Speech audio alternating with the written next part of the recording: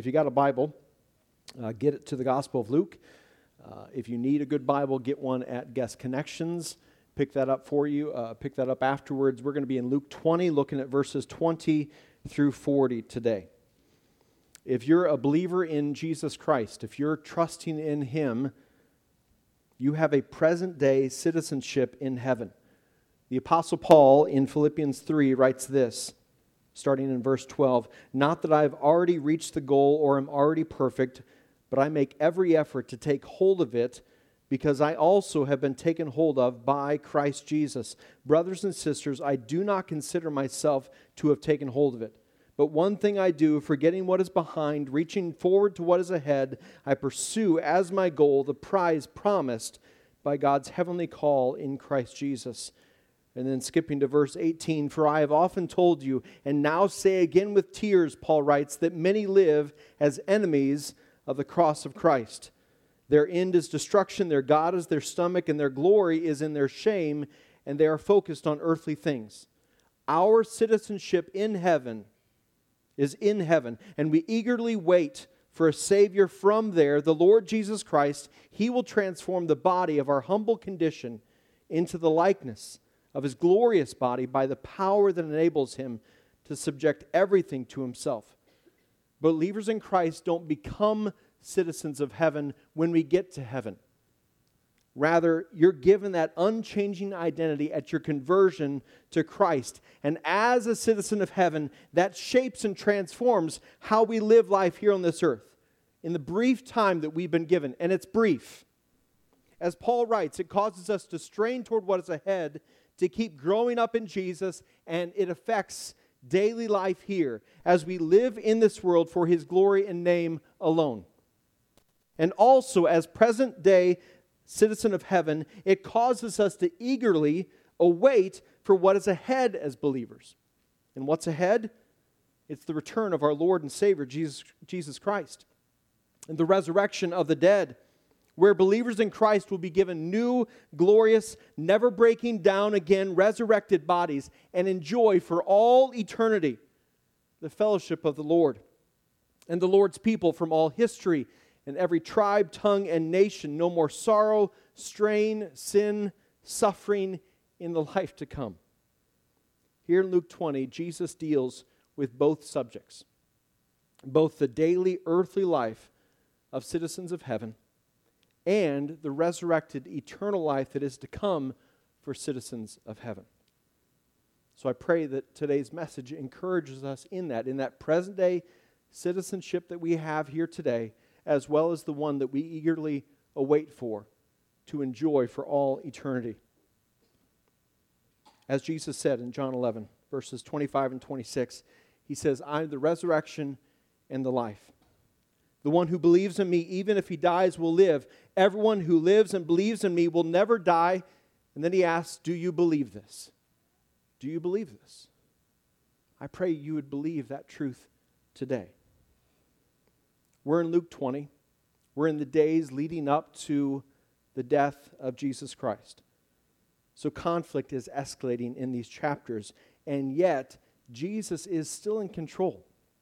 He's sovereign over all, even when the circumstances appear chaotic. We've seen that the singular goal of the religious leaders in Jesus' day is to stop the work of Jesus. And long into the book of Acts, that will be their goal, and yet it is useless.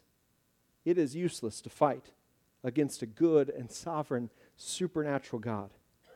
They assumed that His death on a Friday would be it, but God, it was all part of God's sovereign plan of redemption. He would rise again on the third day. Sunday was coming, and He would rise. We saw a couple weeks ago how the leaders were trying to trap Jesus in questioning. That will happen again in today's passage, and it's happened throughout the gospel stories. If we go back to Luke 11, 53 and 54, we read, "The scribes and the Pharisees began to oppose Him fiercely and to cross-examine Him, Jesus, about many things. They were lying in wait for Him to trap Him in something He said." I've coached 7th grade boys basketball now for 15 years. We just finished up our season a couple weeks ago. One thing I enjoyed as a player, one thing I enjoyed doing as a coach, is trapping the opponent defensively, meaning two of our defenders have trapped or stuck the player with the ball in a position that is in a no-win situation for them. Years ago, I had a player tell me, "Hey, coach, I'm not going to be at practice this weekend." And I said, "Why? What's going on?" "Well, I'm going to a trapping convention with my dad." "And a trapping convention, huh?" And knowing full well that he is not talking about basketball trapping. He's not talking about a 1-2-2, 1-3-1, 2-2-1, full court, half court, run and jump, any of these kind of basketball terminology. We knew this guy and the boots that he would wear in to practice. He is not talking about basketball trapping. He's talking about trapping animals. And he's going to go to a convention with his dad to learn more about trapping. I've grown up here my entire life. I've never heard of a trapping convention. Maybe you have, and I've been living under a rock. But he missed practice that weekend for a trapping convention. This is a sure sign you know you're coaching in a small town when this happens. The religious leaders of Jesus' day, the ones who want to stop the work and ministry and mission of Jesus, are seeking to trap Jesus, to put him into a no-win situation through questions, where no matter what answer he gives, it will lead him to being stuck and thus silenced. So in today's passage, it's Q&A with Jesus. Two different situations that we'll read of, both intended to try to trap Jesus in the questions, and yet he's unable to be trapped. He turns both questions around.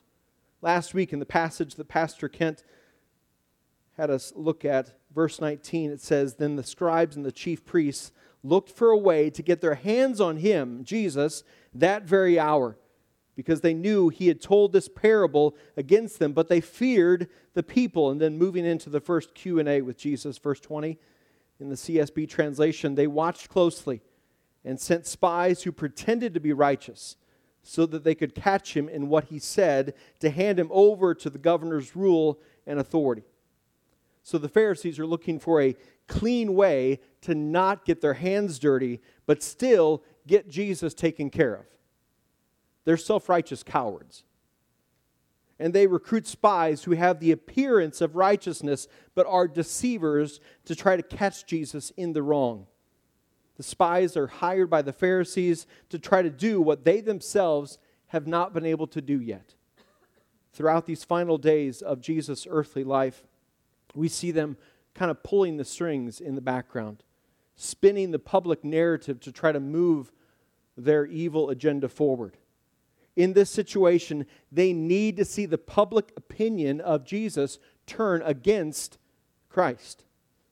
Verse 21, they question him, "Teacher, we know that you speak and teach correctly, and you don't show partiality, but teach truthfully the way of God. Be discerning, loved ones, when flattery comes your way."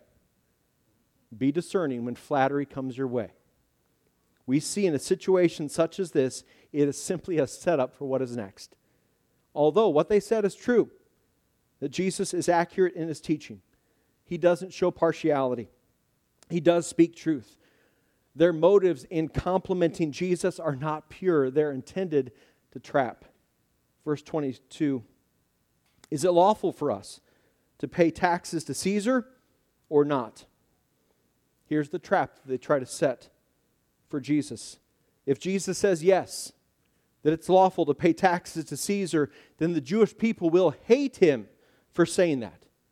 He will be discredited with the people because the Jewish people all hated Roman oppression and the subsequent taxes that came with it. A yes answer makes him an enemy to the people. And if Jesus answered the other way, if he said, "It's not lawful to pay taxes to Caesar," then while he's won over the people, he's now an enemy of Rome. He's in serious trouble with the Roman government, and they would consider him a traitor for such a comment.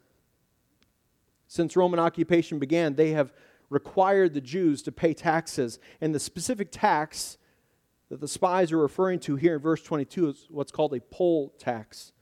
It was a tax that was paid straight to Caesar, no middleman, no tax collector like Matthew in between. It was a tax that in a direct way acknowledged Roman oversight and control. And so if Jesus says that such a tax is unlawful, then such a comment riles up the Romans. and would more than likely lead to the death of Jesus, which the Pharisees would love, because then their hands would be clean. Will they be able to trap Jesus? If you're laying down bets in your rows or at home, the answer is no. Verse 23, but detecting their craftiness, because Jesus knows the heart of man. That hasn't stopped, loved ones. He still knows the heart of men and women. He discerns the ill intentions of the spies and their question. He said to them, show me a denarius. Whose image and inscription does it have? Caesar's, they said. Well, then he told them, give to Caesar the things that are Caesar's, and to God the things that are God's. They were not able to catch him in what he said in public, and being amazed at his answer, they became silent. A denarius was a Roman silver coin that represented an average day's wage. It was a coin that was used on a daily basis for the people, and a type of coin that would have been used to pay the poll tax. And on that coin was the image of Caesar on one side and the inscription calling him an emperor divine. The image of the Caesar on one side was also a reminder of where the coin originally came from. It was put into use in the culture by the government led by Caesar. Now, among the Jews, their own currency, they did not have images on the coins because they would have held to the second commandment of the 10 Commandments that said, you shall have no other gods before me. So the image, the idea of an image of Caesar on a coin, let alone an inscription calling him divine, it would have been idolatrous to the Jewish people. And yet in daily life, in order to pay taxes, they would have to use a denarius. So if Jesus simply says, yes, the tax is lawful, then the Jewish listener could come to the conclusion that he is then saying it's okay to reject the commandment to have no other gods before the one true God. And he also severely disappoints the Jewish zealots who were looking for Jesus to deliver them from political oppression from Rome. Jesus refuses to give a yes or no answer to a question that is not answered as simply as yes or no. That's wisdom. That's wisdom. Instead, he says, give to Caesar the things that are Caesar's, and to God the things that are God's. So Jesus affirms two realities, two true realities. And if one is true, it doesn't mean the other is false, and vice versa. And at the same time, these two realities are most certainly not at the same level of authority. So first of all, Caesar is on the coin. And so Jesus says, give to Caesar the things that are Caesar's. Recognize the civic and political authority of Caesar in their life and honor that authority through the paying of taxes. Caesar requires a poll tax, pay the poll tax. But then Jesus also says, give to God the things that are God's. And God's authority is greater than all. Caesar is not at the same level as the Lord. Rome was the greatest empire on the earth at the time. But Rome's power is measly and tiny compared to the eternal triune God who is all-powerful, all-wise, ever-present in this world. Rome's kingdom will fall in less than 400 years from this moment. God's kingdom will endure and has endured and will endure for all eternity. Nothing can shake it. Nothing can shake it. Our God owns everything. Here's 3 biblical examples of the Lord stating that very truth. Exodus 19:5, the Lord declares, all the earth is mine. Deuteronomy 10:14, behold, to the Lord your God belong heaven and the heaven of heavens, the earth with all that is in it. Psalm 24:1 says, the earth and everything in it, the world and its inhabitants belong to the Lord. So to pay the poll tax to Caesar is not a move of idolatry. It's not an action that is breaking commandment 2 of the 10 commandments, because such an action is held in its proper perspective. The amount that they are to give to Caesar is measly compared to what they are to give to the Lord. As believers in Christ, we are to give him our life. our daily way of life. All of life is worship. Romans 12:1 says, therefore, brothers and sisters, in view of the mercies of God, which he's laid out from Romans 1 to chapter 11, in view of the mercies of God, I urge you to present your bodies as a living sacrifice, holy and pleasing to God. This is your true worship. So Jesus is speaking of these two realities that exist in most people's lives, including ours here, that we are citizens of an earthly nation, a kingdom, with political boundaries and civic government and leaders and laws. And for those of us who are in Christ, we are at the same time, to a much greater degree, citizens of heaven, an eternal kingdom. As 1 Peter 2:9 says, God's people are a royal priesthood, a holy nation, a people for his possession, a people who live for the one who died and rose again for them, a people who proclaim the praises of the one who has pulled us out of darkness and into his marvelous and transforming and saving light. In this short exchange, Jesus doesn't describe in detail all the implications of how to live as a citizen of heaven in the midst of being a citizen of a political nation.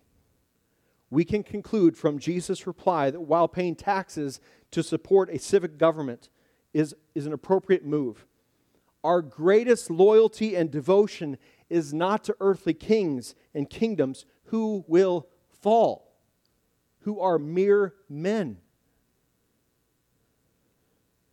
Rather, our life's allegiance is to our King of Kings, Lord of Lords, who owns it all, whose image we've been made in, whose image is not contained to a piece of silver, whose name is above all, at whose name every knee will one day bow, and who's called us to an eternal mission, a mission that we only have with the brief time that we've been given, a mission to go and make disciples of the people around us, to the nations, to the generations that follow us.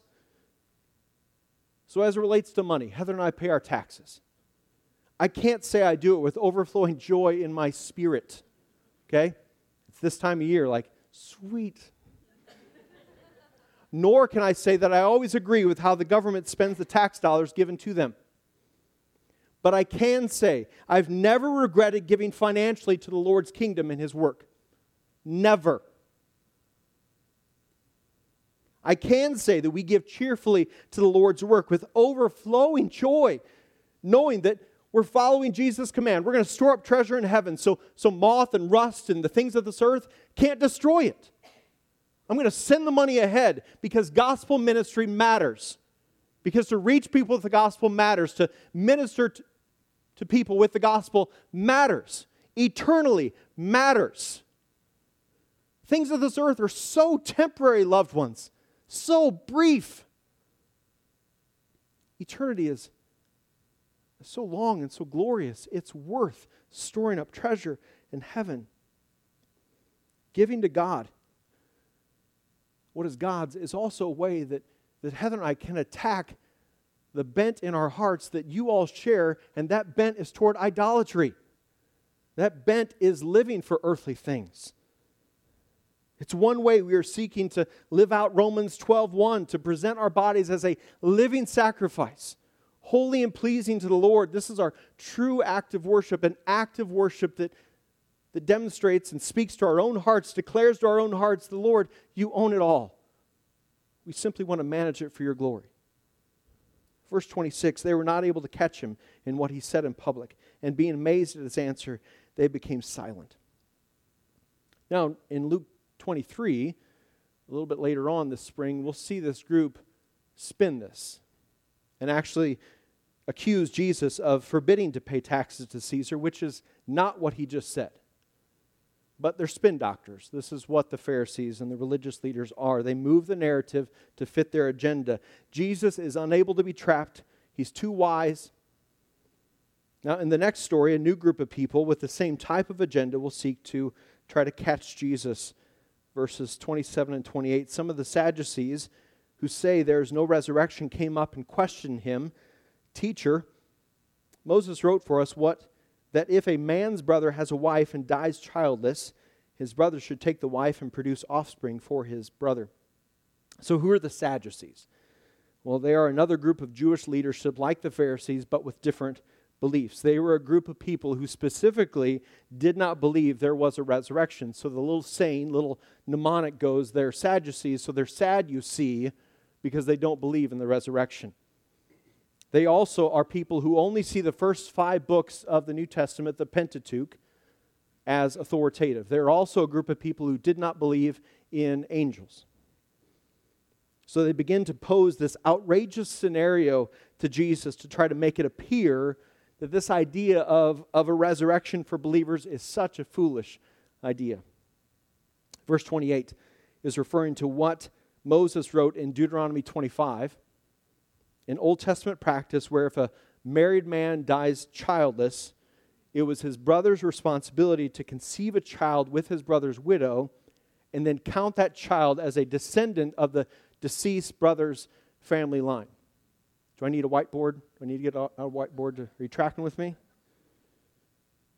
The story continues then in verse 29. Now there were 7 brothers. The first took a wife and died without children. Also the second and the third took her. In the same way, all 7 died and left no children. Finally, the woman died too. In the resurrection, therefore, whose wife will the woman be? For all 7 had married her. This is the question that they pose of Jesus. So this poor wife has had a brutal, brutal time. She's lost 7 husbands in all. My last grandma passed away several years ago. She was my last grandparent that I had. And she had outlived 3 different husbands. One, that my mom's dad I never knew, died when my mom was 12, 10, somewhere in there. And then 2 more grandpas that I knew. She outlived all of them, okay? This poor woman takes the award for grief and sorrow. And so the Sadducees asked Jesus, so when she gets to heaven, who's going to be her husband?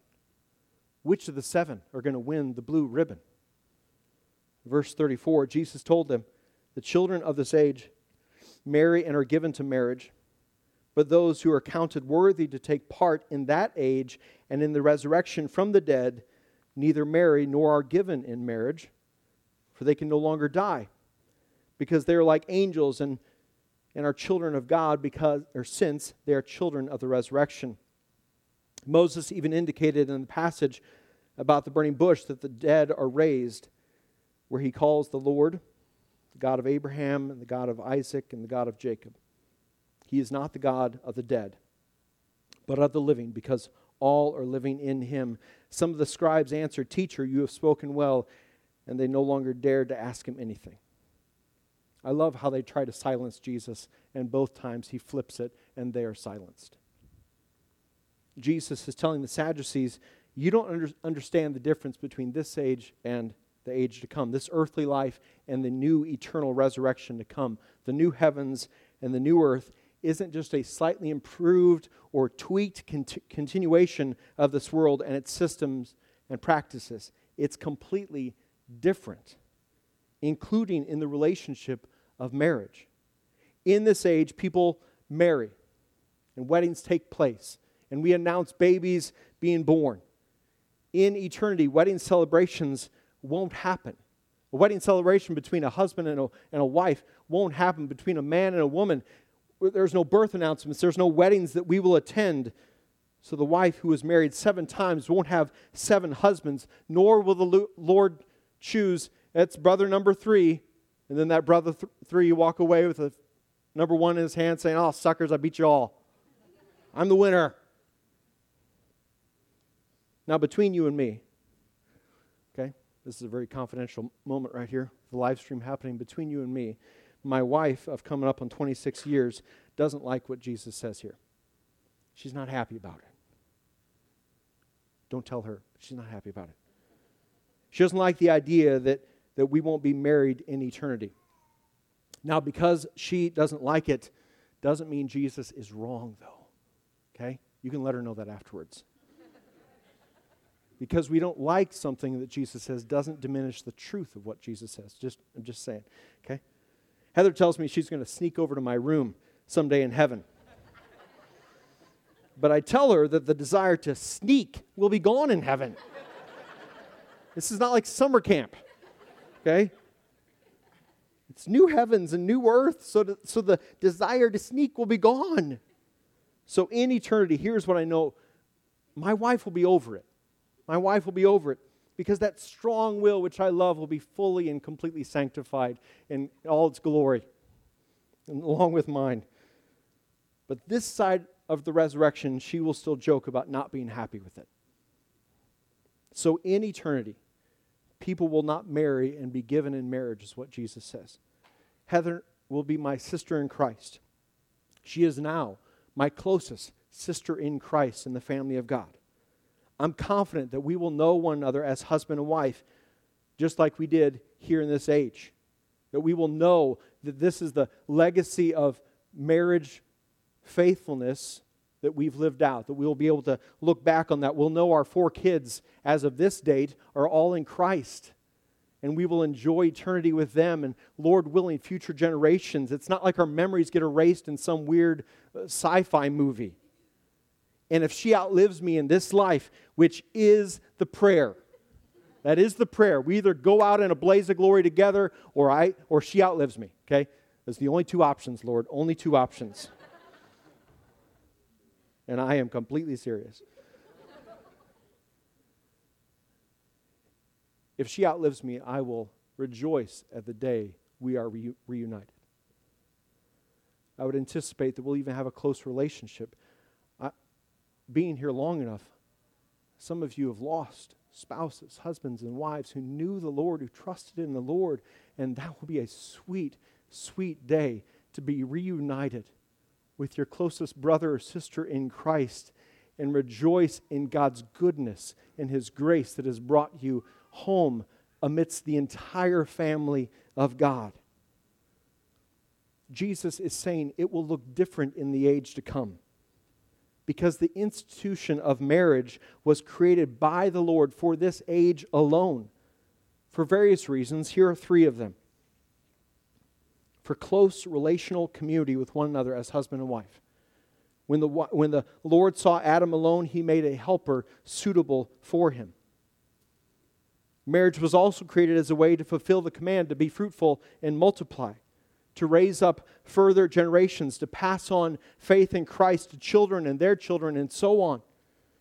And also marriage was created for this age as a picture of a spiritual reality.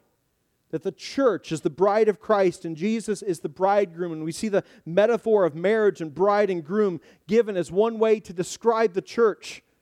Ephesians 5:25 through 27 says, Christ loved the church and gave Himself for her to make her holy, cleansing her with the washing of water by the word. He did this to present the church to Himself in splendor, without spot or wrinkle or anything like that, but holy and blameless. So the wedding that takes place in eternity is this holy, righteous bride of Christ approaching the bridegroom, because the bridegroom's faithful work to bring about holiness in the bride. That's a sweet, sweet picture. So lifelong marriage in this age between a husband and wife is to illustrate that eternal spiritual reality, where the church is the bride of Christ, washed and cleansed by the faithful bridegroom Jesus.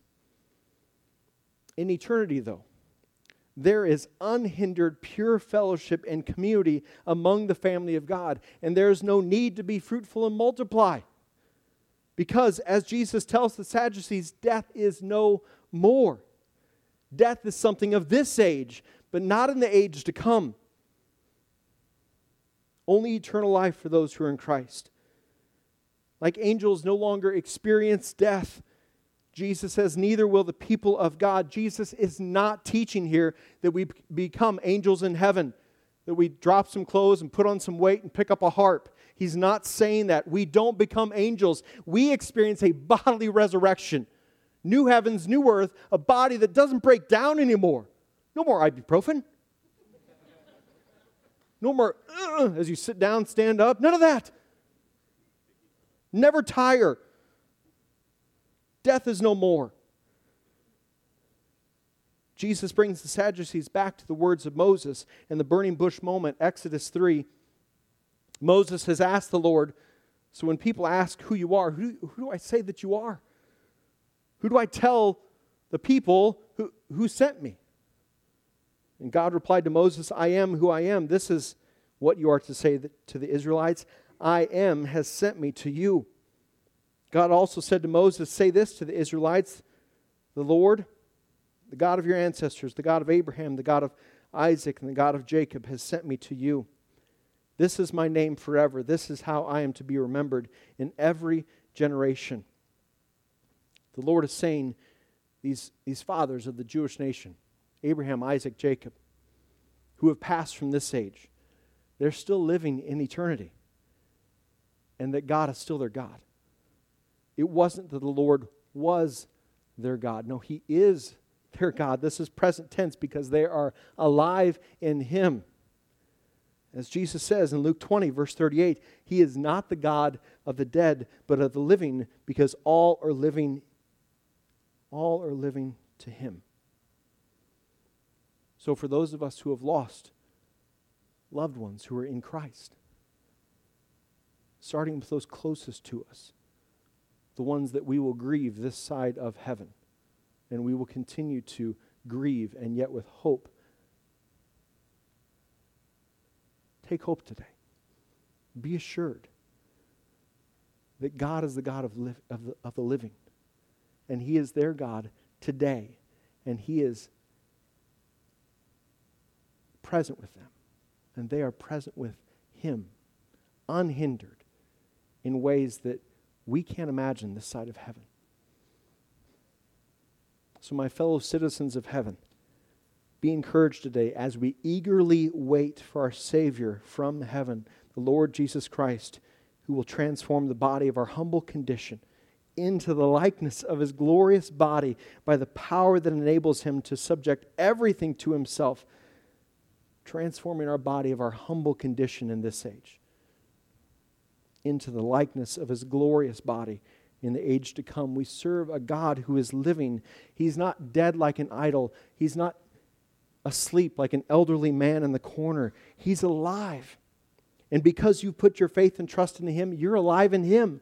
As one author said, God's relationship to His people does not end at their death, for they live on to worship Him in heaven. John 11 tells the story of Lazarus passing away, the brother of Martha. We pick up the story in verse 23. Your brother will rise again, Jesus told Martha. And Martha said to Him, I know that he will rise again in the resurrection at the last day. And Jesus said to her, I am the resurrection and the life. The one who believes in me, even if he dies, will live. Everyone who lives and believes in me will never die. Do you believe this? He asked Martha. And she says, yes, Lord. Yes, Lord. I believe that you are the Messiah, the Son of God who comes into the world. Loved ones, do you believe, like Martha, about who Jesus is? Because He is the Messiah who not only was born, who lived, who died, but rose again. He rose again. And He's coming back again. Because He's unbeatable. He's untrappable. He's too good not to give your entire life in worship to Him. Father, thank You for Your word. Lord, thank You that our citizenship is secure in heaven. It is a present-day reality for us.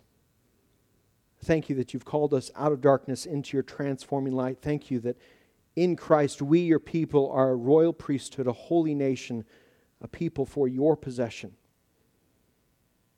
Enable us to live faithfully, worshiping You above all. Enable us to be on mission in the time that we've been given here. Enable our words and our way of life to declare Your praises, for You alone are our King. You own it all. And by Your blood and by Your body, You have purchased us back, redeemed us back from the slavery of sin, and set us free so that we might worship You. And that our bodies, our life would be a living and true sacrifice for You. Empower us with Your Spirit to live eagerly and expectantly for the life to come. To live with hope because You're the God of the living, including the loved brothers and sisters in Christ who have gone before us and who we dearly miss. Thank You that You are their God now and there in Your glorious presence.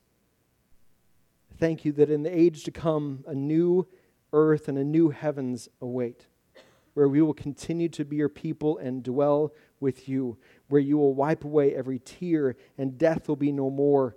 Grief and crying and pain will be no more. No more hospice houses, no more hospitals, no more nursing homes, no more funerals. Simply life in the midst of your glory and goodness. The previous things, the things that have been marked and stained by sin will have passed away, and all things new will have come. We're grateful, Lord. Enable us to live with hope. We pray this in the name of our risen and reigning Jesus. Amen. Paul's words again in Philippians 3. For I have often told you, and now say it again with tears, that many live as enemies of the cross of Christ. Their end is destruction. Their God is their stomach. Their glory is in their shame. They're focused on earthly things. But our citizenship is in heaven, and we eagerly wait for a Savior. From there, the Lord Jesus Christ, He will transform the body of our humble condition into the likeness of His glorious body by the power that enables Him to subject everything to Himself. Everything is subject to Jesus Christ, including us. So may we worship Him. May we live out Romans 12:1 as a citizen of heaven this week, and wherever the Lord has providentially placed us for His mission and His ministry.